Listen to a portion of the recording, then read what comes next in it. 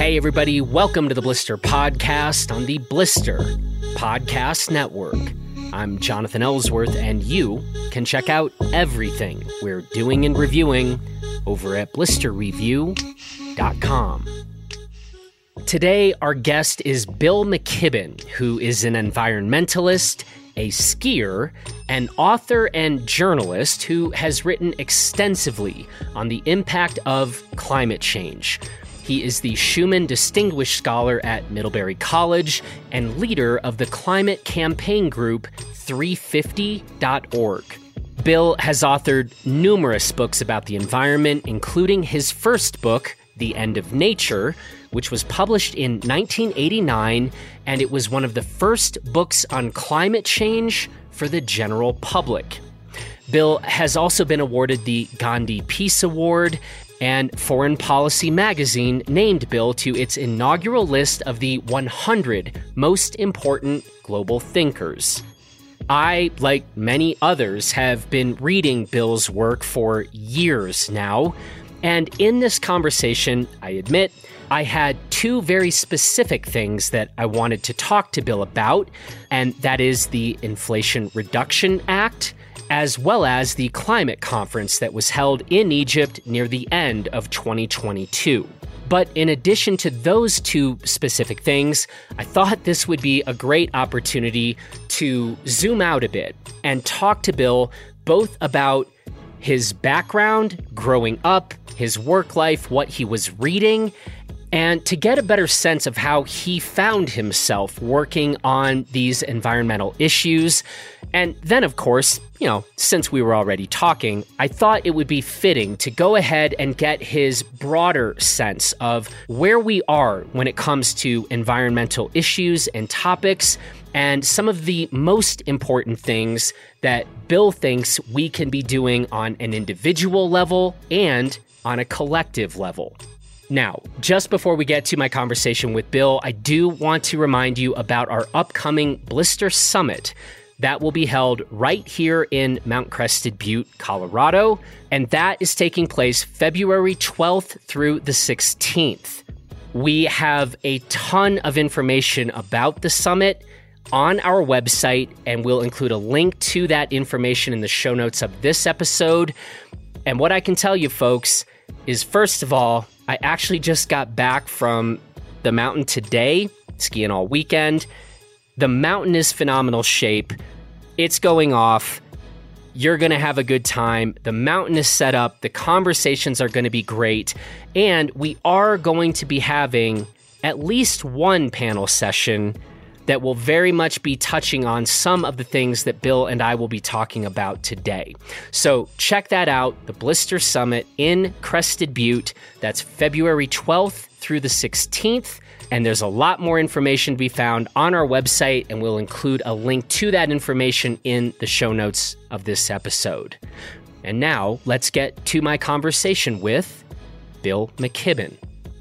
Here we go. Well, Bill, how are you today, and where are you today? I'm in the Green Mountains of Vermont, and I'm pretty good. I'd be a lot better if we had some snow on the ground. I did get out for a ski, but it was on the 2-kilometer loop of man-made snow. That's all that's left after 2 or 3 big warm rainstorms up here on the East Coast. So save for that, doing just fine. Gotcha. And where are things for you? I mean, we're just here in the new year, but what do your responsibilities and involvements look like here in the early part of 2023? Well, I actually think 2023 is going to be could be an interesting year. I've been working on this climate stuff for a very long time. I wrote the first book about what we now call climate change, what we then called the greenhouse effect back in 1989. And for most of that 30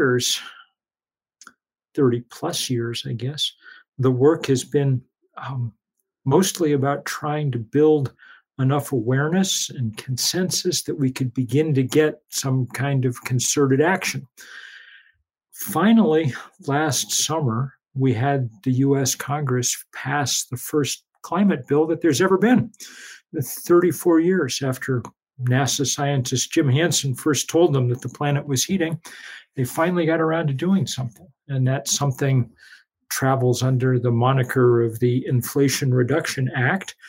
And it comes with $400 billion at least in spending on EV chargers and heat pumps and solar panels and all the other things that we're going to need to really start this clean energy transition.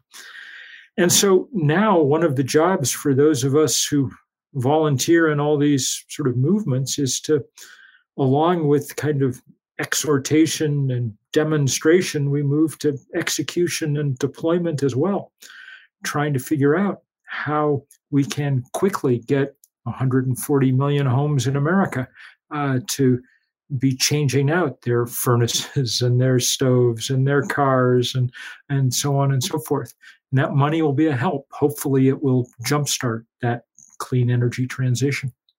I definitely want to pick your brain more on the Inflation Reduction Act. But before we go there, I think it would be really interesting to have you just tell us more about your own background, and really going way back in terms of your education and your sports life, maybe some of the books and authors and thinkers that were important to you that led you to be one of the very first people writing about things like climate change. Sure. Well, I grew up in New England mostly. And I grew up writing, doing journalism, started working for the local newspaper when I was 14 or 15. Wow. Made 25 cents a column inch covering basketball games and soccer games and then school board meetings and so on and so forth. And then went to college where all I did was work on the newspaper. We had a 6-day-a-week newspaper, and I covered City Hall and the community and so on. And by the time I got out of college, I had no other skills at all, save journalism. Happily, the New Yorker magazine asked me to come work there. And a week after I graduated college, that's where I began as a staff writer, writing a section called The Talk of the Town, short reporting essays from around New York City. And it was pretty much a dream job, just really getting to know New York. And I stayed there for 5 years, and in that time started doing the work that led to this book, The End of Nature. But for a variety of reasons, I ended up leaving the city and moving to the Adirondack Mountains of upstate New York. People don't always, in the rest of the country, know that New York is home to the great wilderness of the American East. But the Adirondacks is a very special place. The Adirondack Park is roughly the size of Glacier, Grand Canyon, Yellowstone, and Yosemite combined, and 6 million acres, with only about 100,000 people living in and around it. And so it's a magnificent wilderness. And it was there that I finished writing that book, which bears a lot of the imprint of my deep love of wildness and wild places. And it was also there that I really discovered my one true vice in the world, which is cross-country skiing. So in all the decades since, my year has, at some way or another, been oriented around trying to be home for those 90 or 100 days at the peak of the winter season so that I could get out there and glide. And it won't be lost on your listeners that there's probably certainly no sporting activity more completely endangered by climate change than cross-country skiing. And it may explain some of the passion that I have brought to the topic over the years. There's definitely more important reasons to be worried about our destruction of the planet, and many people whose lives, not their pastimes, are endangered. But nonetheless, it's one of the reasons I've stuck with it. And at some point in that saga, having written that book, I kept writing about climate change, global warming, and I kept speaking about it and organizing seminars and things because I was a writer. And I think writers are trained to believe that it's important to win the argument. And that if we won the argument about climate change, then our leaders would start doing the right thing. And why not? It took me too long, really, 10 or more years, to figure out that we were winning this argument. The science was robust and obvious. We were just losing the fight because the other side in this fight, the fossil fuel industry, had so much money and hence so much power that they could continue with their business model even after they'd lost this argument. And that's when I began the kind of work that's probably dominated my life in the last 2 decades, volunteer work, but hard work nonetheless, of organizing and building mass movements around climate change. With 7 college students up here at Middlebury College in Vermont, I founded something called 350.org that became the first global grassroots climate movement. We've organized 20,000 demonstrations in every country on earth except North Korea. And we sort of spearheaded the opposition to the Keystone Pipeline, and we launched this massive fossil fuel divestment campaign that's become the biggest anti-corporate campaign of its kind in history. And in recent years, as I've gotten old, I've founded a new organization, Third Act, that organizes people like me over the age of 60 for action on democracy and climate change. So I've stayed busy, and I've continued to keep skiing too. I did take 1 year out in the middle of all of this when I got just worn out from failing to save the world, to write a book called Long Distance, that was about training at a kind of elite level for ski racing. Not that I ever got fast, but I wanted people to kind of understand what that felt like and tell the stories of the people who were engaged in it and things. And so that was a great pleasure and a great diversion. And I'm not at all sure that I would have been able to keep kind of daily contemplating the end of the world if I hadn't had the great escape of the woods right out my door all that time. Okay, I have about 87 follow-up questions from all of that, but I think the first one is, you got a job writing for a newspaper at the age of 14? Please explain, and is that something that would even be a possibility nowadays? It would be harder nowadays because there's so many fewer local newspapers. Remember, there was not that long ago when every small town and suburb had its own weekly or bi-weekly newspaper. And that's where people kind of began their journalism training. I was a little bit precocious perhaps, but my dad was a newspaper man. And among other things, I loved sports, but I wasn't particularly good team athlete. And so this was a good way to, be involved with high school sports and things. And I just loved it. I mean, it was something I was good at from the start. And I'm grateful all the time because it means that I've been writing so long that the blank page holds no terrors for me. I don't get intimidated. Writer's block doesn't really seem to be a problem. You also mentioned that, I guess you said your first job was writing for the Talk of the Town for the New Yorker, a section that continues on to this day. So I'd call that a pretty impressive first gig. Yes, I mean, that was, sort of one of those lucky things that, and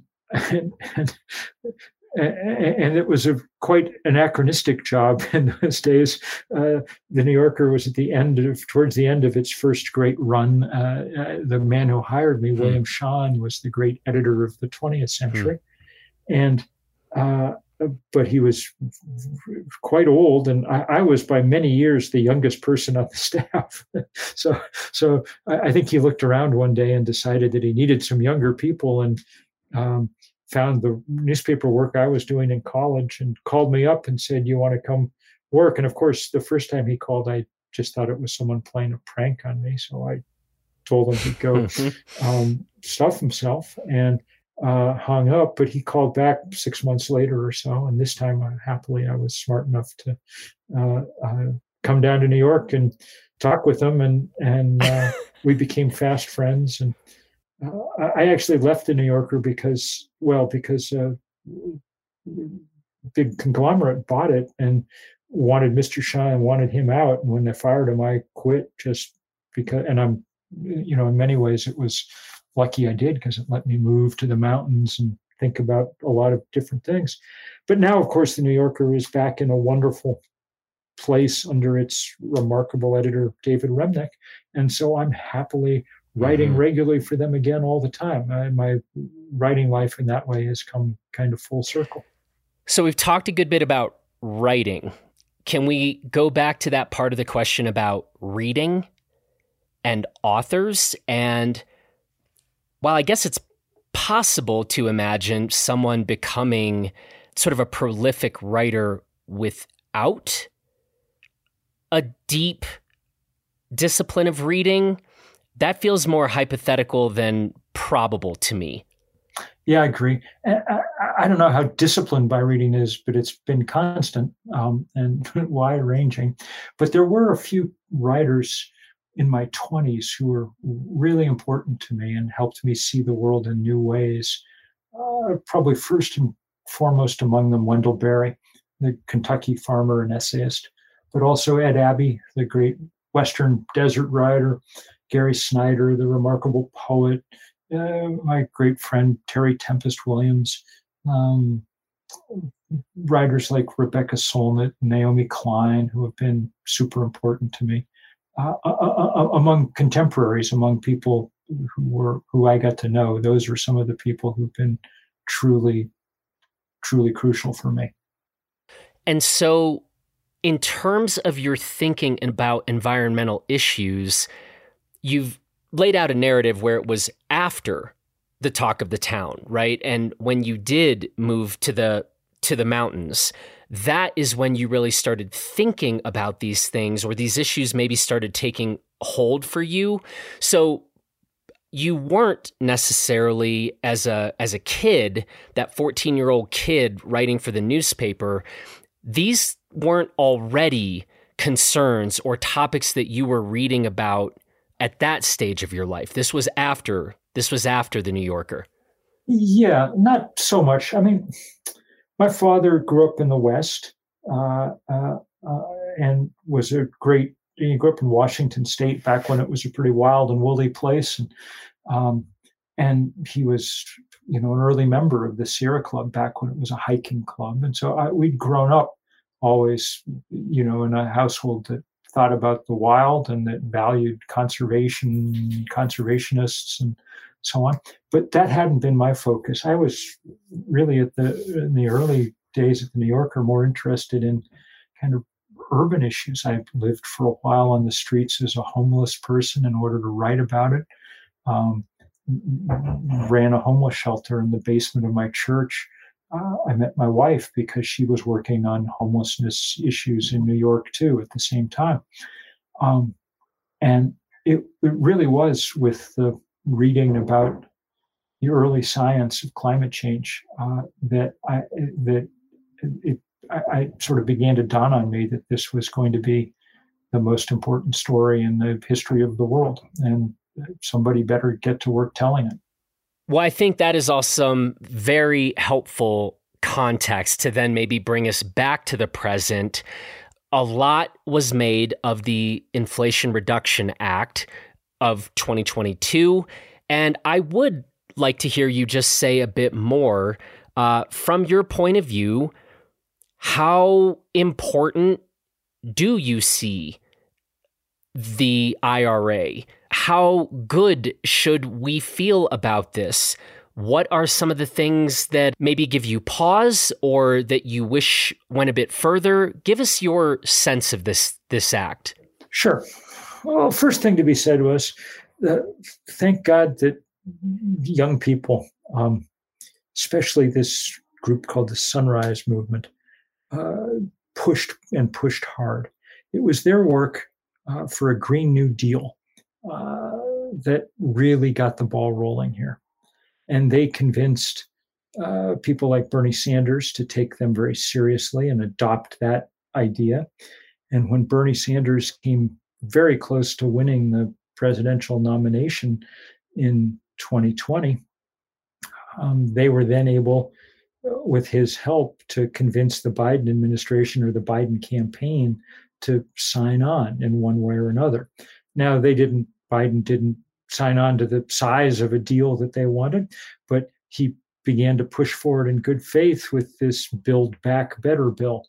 You'll recall the saga. Joe Manchin of West Virginia was the 50th vote that had to be won over, and he dithered and for 18 months, mostly at the behest of the fossil fuel industry. He's taken more of their money than anybody else in Washington, which is a hard contest to win, but he won it.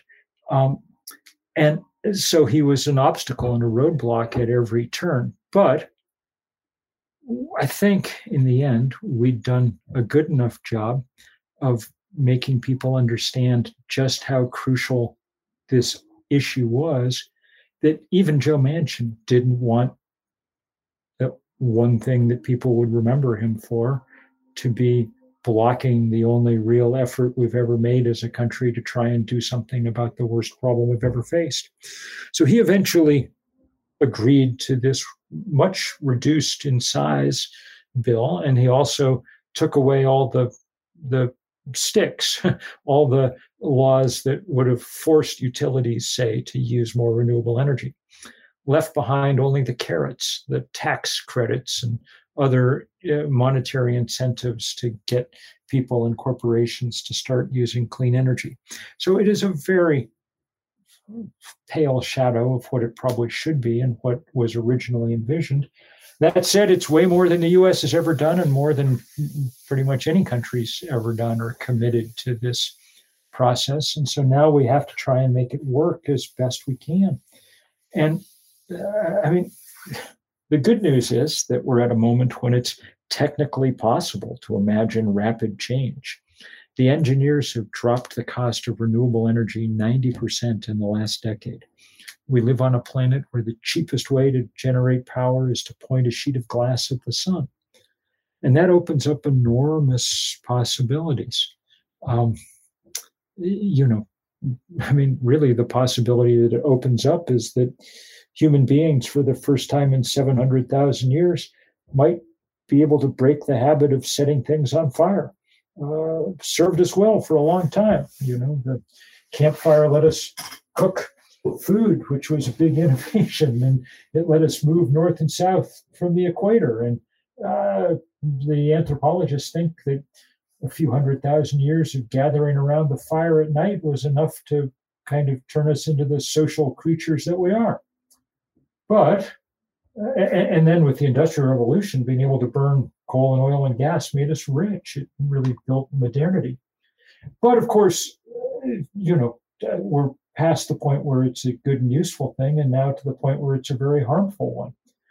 We know that 9 million people a year, about 1 death in 5 on this planet, comes from people just breathing the byproducts of that fossil fuel combustion.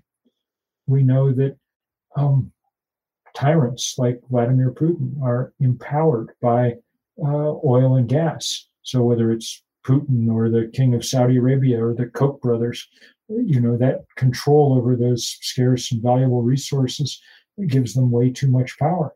And we know above all that we're destroying the climate on which we depend, and very, very rapidly. So, the IRA is the first step, but it's going to take extraordinary amount of organizing and movement building to let it work at the speed that it needs to work. Remember that scientists have told us we need to cut emissions in half by 2030 if we're to have a hope of meeting the temperature targets that we set in Paris. So that means we really have to go to work fast. And on that note, what are your thoughts on that? does this strike you as we are already at a position where chances are we're not going to get there by 2030, or that's just an unproductive way to look at it? We need to be, because of the significance of the issue, pressing as hard as ever, and perhaps now hoping that there are certain breakthroughs that help us get to that 2030 mark? Yeah, I mean, I doubt we'll cut emissions in half by 2030, but I think we can get a long ways towards there, and every bit helps. There's no cutoff at which the world ends, although there are cutoffs at which the poles melt and so on, and we're flirting with those now. So fast is better than slow in every way. At this point, the fact that renewable energy is so cheap means that 75 years from now, 50 years from now, we'll run the planet on sun and wind. It's essentially free. But if it takes us anything like 50 years to get there, the planet we run on sun and wind will be a broken planet. So our job is to catalyze this reaction, to make it speed up. To do that in this country, and remember, we have to do it in every country for this to work, but to do it in this country means that we're going to have to build real movements, city by city, town by town, to quickly allow the spread of renewable energy. So, for instance, probably some of your listeners have, priced solar panels for the roof. And they're expensive, still pretty expensive, more than they need to be. They come in at about 4 cents a kilowatt hour. But the panels themselves are only about 1 cent a kilowatt hour or so. The real cost at the moment is the cost of going out and finding customers, sending salesmen door to door, so on and so forth. So what people are doing increasingly is setting up neighborhood and community by community projects. You go into a neighborhood and you find 100 people who want to put solar panels on their roof. And that allows you then to go and ask for bids from different contractors.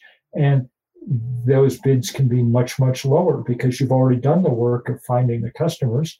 Not only that, now they can bring all their trucks to the same neighborhood at the same time.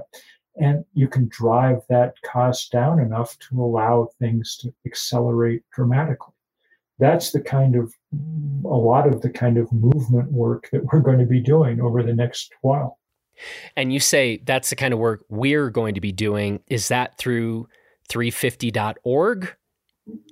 I think 350 will be working hard on it. And I know that we will at Third Act, which is where I spend most of my time now. But it's going to take, all kinds of groups, environmental groups and consumer groups and civic groups, and really everybody who cares about the future coming together to make this happen. And if you go into a city, you're going to have to get the universities engaged. You're going to have to get the sports teams engaged. You're going to have to get everybody working to publicize and make easy these kind of transitions. I feel like this is a pretty important thing to think through. And man, I can't imagine thinking through this with anyone in a better position than you to do so. But there has been a very big question and perhaps a tension between this notion of individual responsibility, individual behavior, and kind of looking at macro, huge infrastructure. And just hearing you talk now, what you're talking about is mobilizing groups. And you were just literally talking about an example of mobilizing a neighborhood, right? Where costs of solar installation could be brought down in a local neighborhood. And I may well be very much behind on this type of thinking, but I like that idea that we need to continue to think about the mobilization of groups, whether that is a local neighborhood, whether that is groups at a city or state or national level. But what are your thoughts on this? I guess the large spectrum of personal, individual behavior and responsibility on the one hand, and then the sort of almost impossible to really think about macro, huge infrastructure levels. And is this groupthink, sorry for lack of a better term, is that a bit of a middle ground to help kind of bridge these two ends of the spectrum? Yes, it may well be. We obviously need big projects, and those are important. I mean, we're in a hole. We need a lot of clean energy, and so we need big wind turbines and big solar farms and transmission lines to help get them around and all of that. But we also need change, deep change inside the 140 million homes in America. You know, every one of them has a furnace and a stove, and most of them have a car in the garage or outside on the street. And those things all need to change. The estimate is there's about 1 billion machines in America that need to change. And some of the money to do that is available now because of that Inflation Reduction Act. But that doesn't mean that it's going to happen automatically or easily, especially because the fossil fuel industry continues to try and delay it all.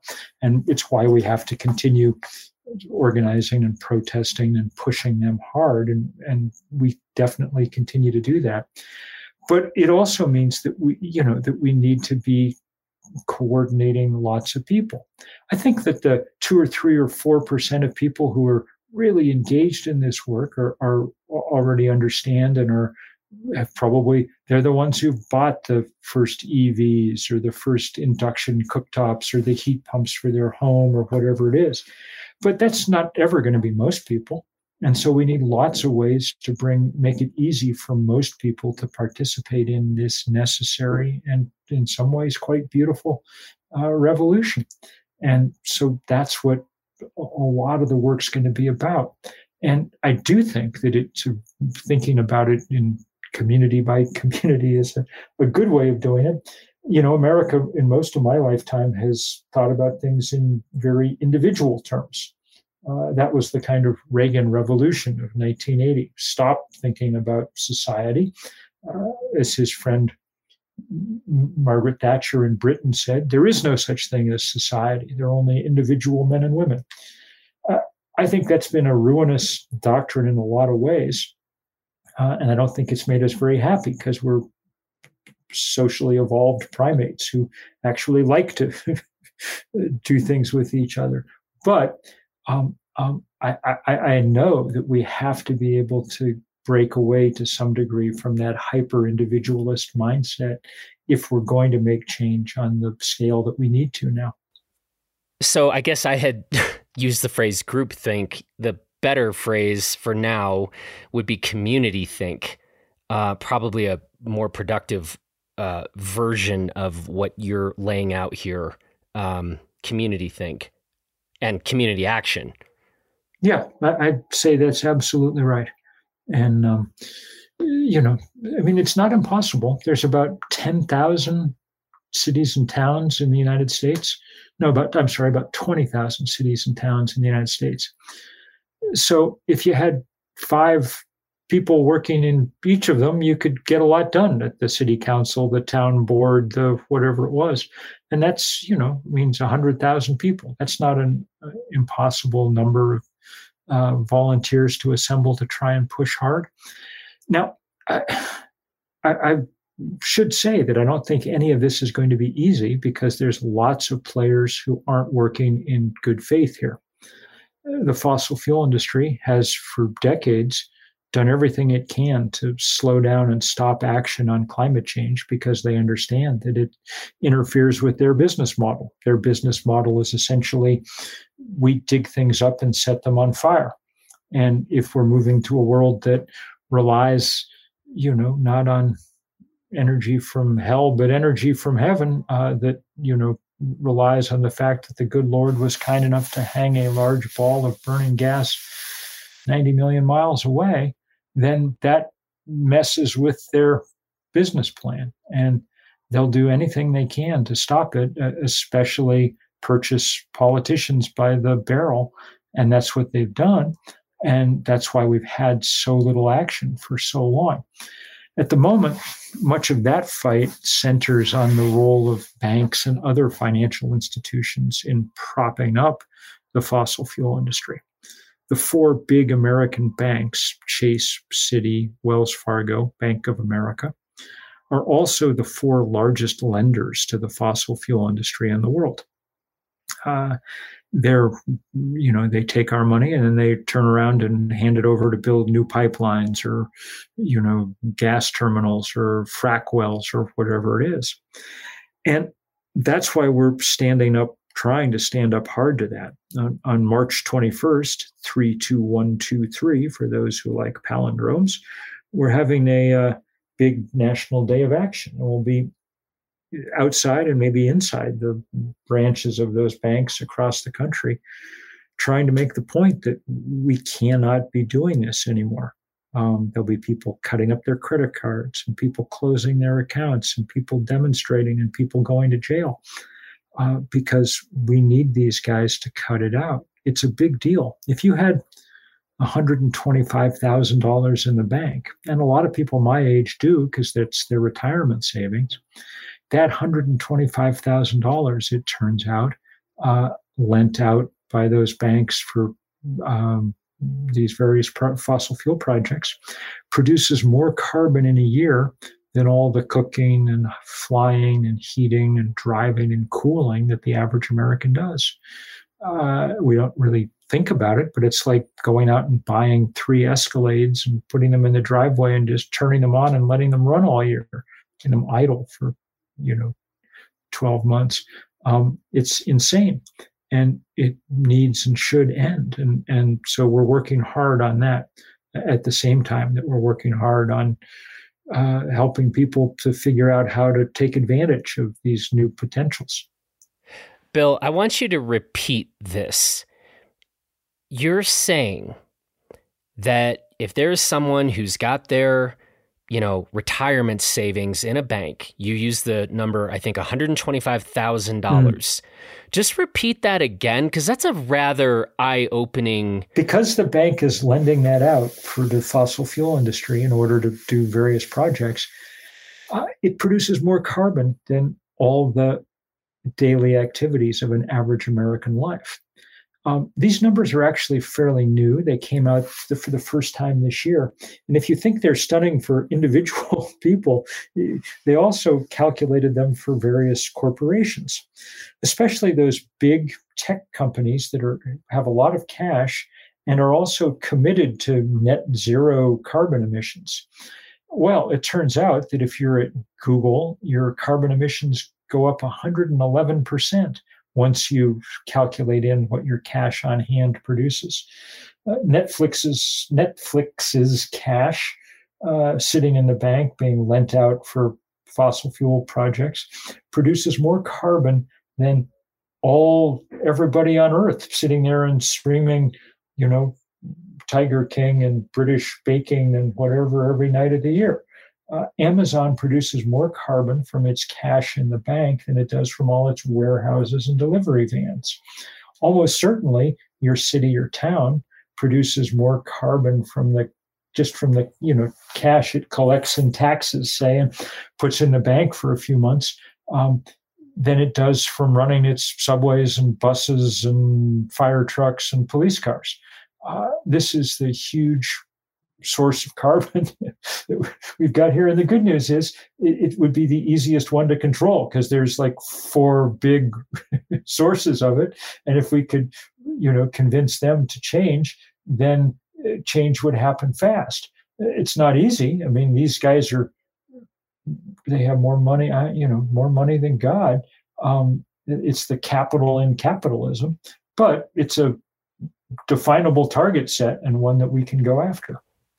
I want to get your thoughts on another event that happened at the end of 2022, and this was the climate conference in Egypt. You were there, and I would like to just get a kind of firsthand report from you on what you were seeing and hearing in Egypt. Sure. I've been to many of these COPs. This was 26th, or I've lost track of these annual climate conferences. This one was distinctive. It was the first time, really, that we'd held one in a police state. Egypt is a authoritarian government, and all the people like me, if we were Egyptians, would be locked away in jail. And so we were doing our best to use the occasion to try and draw attention to some of those people rotting away in Egyptian jails. The big thing that activists were asking for at the conference was to set up a fund for compensation for the losses and damage that the poor countries of the world have already suffered from climate change.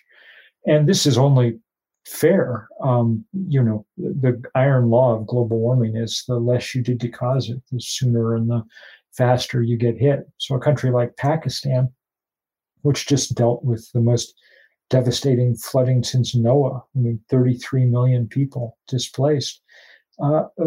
Pakistan has put way less than 1% of all the carbon into the atmosphere. The 4% of human beings who live in the US have put about 25% of carbon in the air. So, we owe them. And it took a lot of work to get this fund established. Truthfully, I think it'll be very difficult to get governments like ours to put much money in it to pay people back. We haven't paid reparations to the descendants of African American slaves, so it doesn't strike me as likely that the Republican-controlled Congress is going to quickly want to pay reparations to African nations. But I'm glad that at least we've got the vehicle now to do it and more attention brought to it. Other than that, I think it was a fairly discouraging meeting.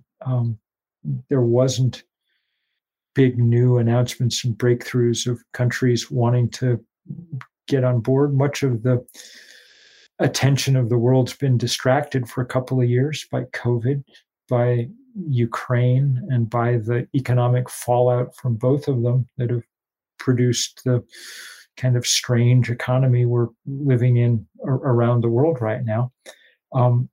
And that's bad because we're at a crux moment on climate change. So my guess is that the UN process has, to some degree, played itself out, and that the real action is going to be in individual countries and among banks and corporations and things for the next few years. But, it was moving to see.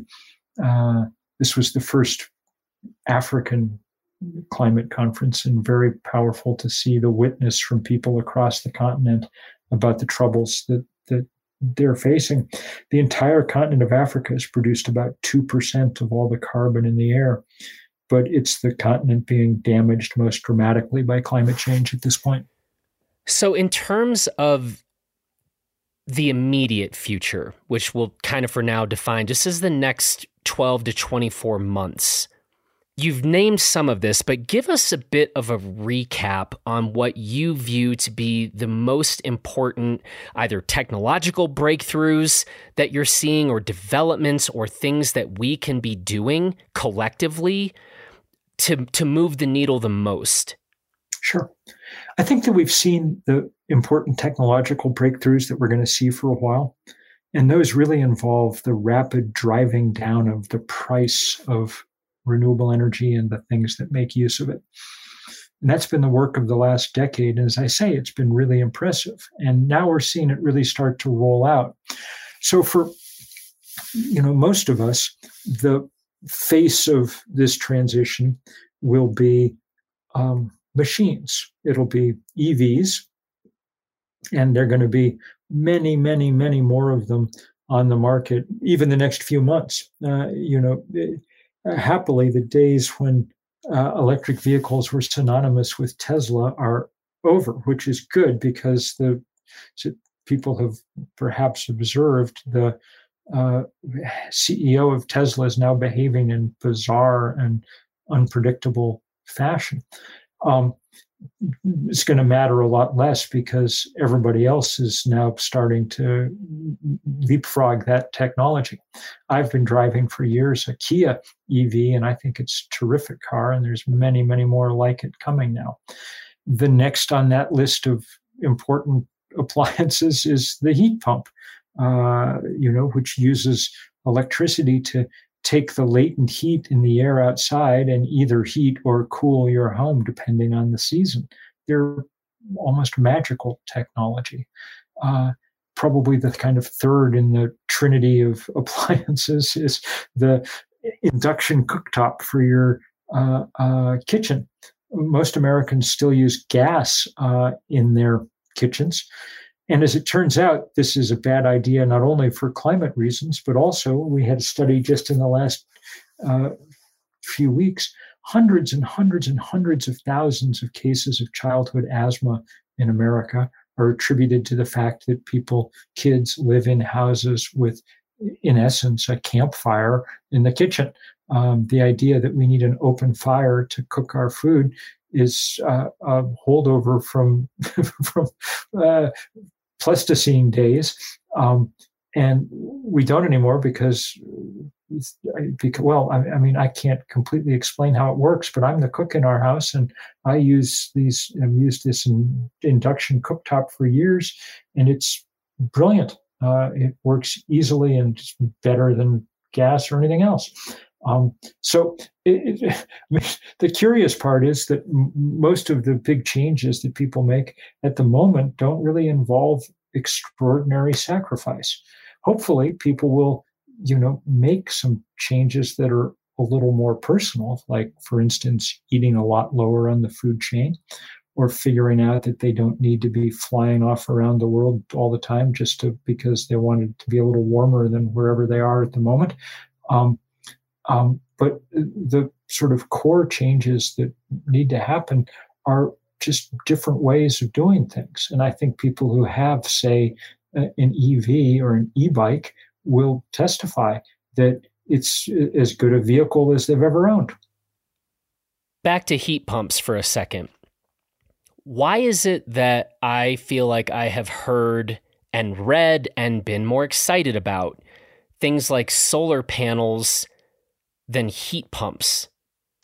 I don't know, but they're coming on fast and they're wonderful. I ran a little campaign with Third Act this past year. It was launched the day after Russia's invasion of the Ukraine, called Heat Pumps for Peace and Freedom, arguing that we should be using the Defense Production Act in this country to be producing lots of heat pumps to send off to Europe so that they would be hostage to Vladimir Putin's efforts to turn off the gas tap.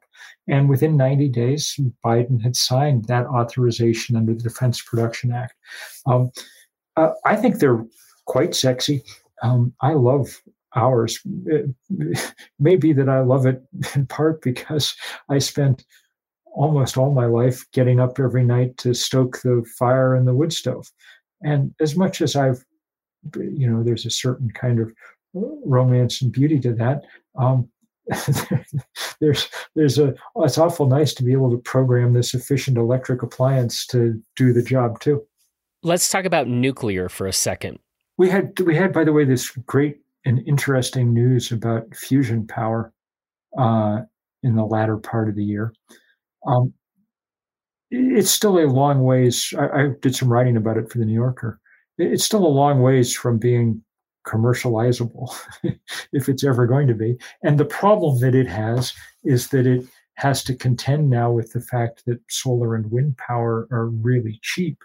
And so that may make it somewhat more difficult. But I think that it's possible to imagine 50 years from now that we'll be taking down solar panels and wind turbines and putting up fusion reactors in their place if we can get the price down and things. But that doesn't, we better put up those solar panels and wind turbines for a generation or two, or else the planet that we run on fusion is, not going to feature ice at the poles or, coral reefs in between or big coastal cities or anything else. So it's good news, but it doesn't change the imperative of the moment, which is to use the off-the-shelf technology that we have. And the economics of this are a big part of it. I think if people have a nuclear power plant where they are operating, they'd probably be smart to leave it running because it's bought and paid for. But I doubt that nuclear power plants of the kind we're using at the moment are going to be a big part of the answer here, just because they're really expensive. There's other problems too that people know about, and some of them were highlighted this year when we were, watching tank battles going on in the parking lots of nuclear power plants in the Ukraine. But none of those risks compare with the risk that comes from climate change. So, I think that people should probably rein in some of their fears around nuclear power, but not to the extent that they don't pay attention to the fact that it's very expensive, and that given how much change we have to make, we better figure out the cheapest ways to be doing it. You've talked a bit about the need, even in terms of these new technologies, to continue to make moves toward what is available now. And it strikes me that this is a really, really important thing to think through and discuss. I think with respect to electric vehicles, I feel like I'm reading more articles than ever that are raising questions about lithium and where we're getting lithium, cobalt, and where we're getting cobalt. And, these things, somewhat understandably, can get people to say, man, EVs aren't the solution. This doesn't look right. Speak to that a bit. There's no free lunch here. But there's lunches that are more expensive than others and more damaging. So there are environmental problems that come with mining lithium and cobalt, and we should do them as well as we can. Those pale in comparison with the environmental problems that come from burning coal and gas and oil. Those are existential. Those are driving the sixth great extinction crisis. And they pale even in comparison to just the direct human damage. Remember, I told you that 9 million people a year are dying from breathing the combustion byproducts of fossil fuel. That's many orders of magnitude higher than the number of people who will ever even be engaged in mining lithium or cobalt. In fact, if you look at it in the biggest sense, it's pretty clear that we're going to dramatically reduce mining in general. The best estimate is by about 80% if we move towards a renewable energy planet. And if you think about it for a little while, the reason becomes clear. Like, yes, you have to mine lithium or cobalt to build those batteries or those wind turbines, but you only have to mine it once, because once you've done it and built the turbine or the battery, there it stands for 25, 30 years, generating power every time the wind blows or the sun comes up above the horizon. That's pretty different from mining coal. What happens when you do that? Well, you set it on fire. Then you have to go get some more the next day. A good way to picture this, a statistic that's really lodged in my mind since I did the work to track it down last year, is that about 40% of all the ship traffic in the world is just boats carrying coal and oil and gas back and forth to be burned. That's pretty amazing. And it really gives you some sense of how much of a kind of dematerialization we might be able to have if we move towards a renewable energy economy. Because, the sun and the wind do the transporting. You don't need a ship anymore. The sun pleasantly moves its way around the world. And of course, the other advantage there is that now these truly important commodities are locally available. I mean, one of the problems, as I was saying before with fossil fuel, is that the people who control the few big deposits of it get way too much power. But Vladimir Putin can't interdict the wind, and the king of Saudi Arabia can't turn off the sun. Instead, wherever we are, we'll be able to have some increased level of control over our destiny, which I think is a good thing. So on the criticisms about technologies and emerging technologies and the fact that there are not perfect solutions that carry zero downside at the moment, it sounds like what I'm hearing you say is that we need to acknowledge that. And yet, if that fact that some of the near-term solutions in front of us aren't without any downside, that can't be room to say, well, then we're just going to sit and wait until that perfect solution becomes available. Yeah, I mean, if we do that, we'll finish the job of melting the North Pole and the South Pole. The oceans will rise many meters, and hundreds of millions, the UN estimates, billions of people will be forced from their homes in the biggest migration and displacement by far in human history. A lot of that's already happening, and we're beginning to see the effects. I mean, many hundreds of millions of Americans now live in places where wildfire is a scourge, or where their cities are sometimes filled with smoke, where flooding on a scale we've never seen before has become routine, on and on and on. And if it's bad here, it's far worse in other places. I mean, look, this is the biggest emergency we've ever faced. And when you're in an emergency, you try not to make it worse, obviously, by whatever you're doing, but you don't, you have to move with dispatch to do what you can to stabilize things.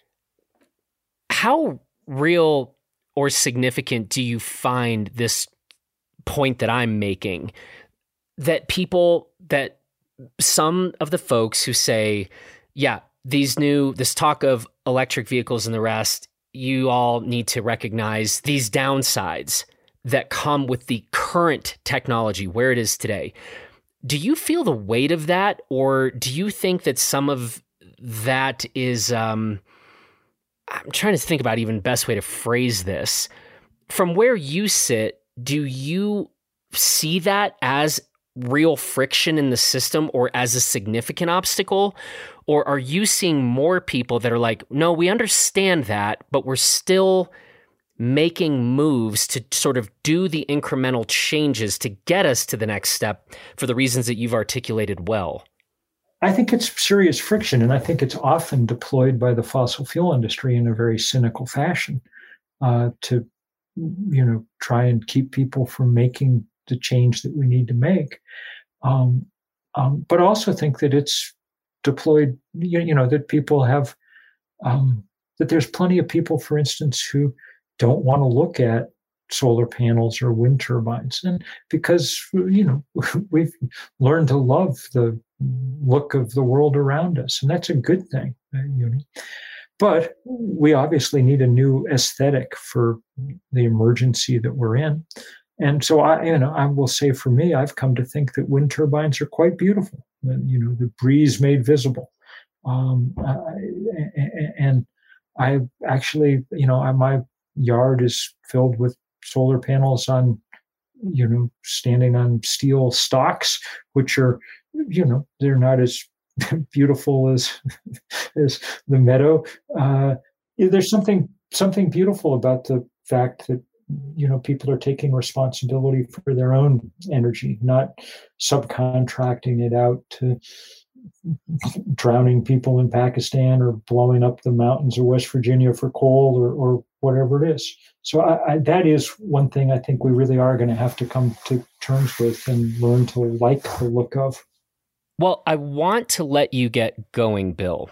And before we do, though, I think to give people just a bit of a recap from your point of view for where you would recommend that the people listening to this, where should we be placing or best placing our time and energy to really try to make a difference here? Well, I mean, people should be taking individual action around their homes, and that's now possible to do, but it shouldn't be, I think, people's main emphasis, because we still need to be working to change this system to make large-scale change possible. The most important thing an individual can do is be a little less of an individual and join together with others in movements large enough to make change happen. So for young people under 30, the Sunrise Movement's a great place to go. For people over the age of 60, tell your grandparents about Third Act, and they'll love getting to work with people their own age for progressive change. There's the Sierra Club. There's local groups all over the country. There's all kinds of places you can find to kind of join in and put an oar in. And that's really what we need now. Finally, Bill, for people that have listened to this conversation and maybe haven't interacted with your own work, what one or two books or articles would you be most inclined to direct people to kind of get started? For articles, people can either just Google my name and the New Yorker, and they'll get an archive of the pieces that I've been working on, or I do a column on Substack called The Crucial Years that sort of keeps people up to date. I've written 20 books, I guess, at this point. The End of Nature, sadly, from 1989, is still altogether accurate and lays out both the practical and the philosophical horrors that we're encountering now. I wish I'd been proved wrong, and I'm very sorry that time has proved me right. Well, more work to do for sure. But Bill, we're certainly grateful for the work that you've been doing along these lines for a number of decades now. So it's been an honor to speak with you for that body of work that you've put together and your time and energy. But I also really appreciate you talking today and giving us a sense of the landscape and where you see things heading. So, well, it's been a real privilege for me. And, I'll just add that the other thing to remember is that we're the one creature capable of bearing witness to all the beauty that's around us, even in a world that's not as intact as it once was. And so part of our job is to get out there into the woods or the mountains or the ocean or whatever it is as often as we can and just appreciate what remains. And somehow that becomes motive power for doing the work that we then have to do to save what we can. So that's where I come down anyway. And I'll look forward to seeing people in jail or seeing people on the trails or seeing people in all the places in between. All right, Bill. Well, thank you so much. Keep on keeping on. Absolutely. Take good care. Thank you. Well, that's it for this edition of the Blister Podcast. I want to say thanks so much to Bill for this conversation. Thanks to Taylor Ahern for producing this episode. And thanks to you for listening. And from our entire team here at Blister, please take good care of yourself and everybody else. And we will talk to you again later this week over on all of our other Blister podcasts. You can find those in the show notes to this episode as well. All right, everybody, take care.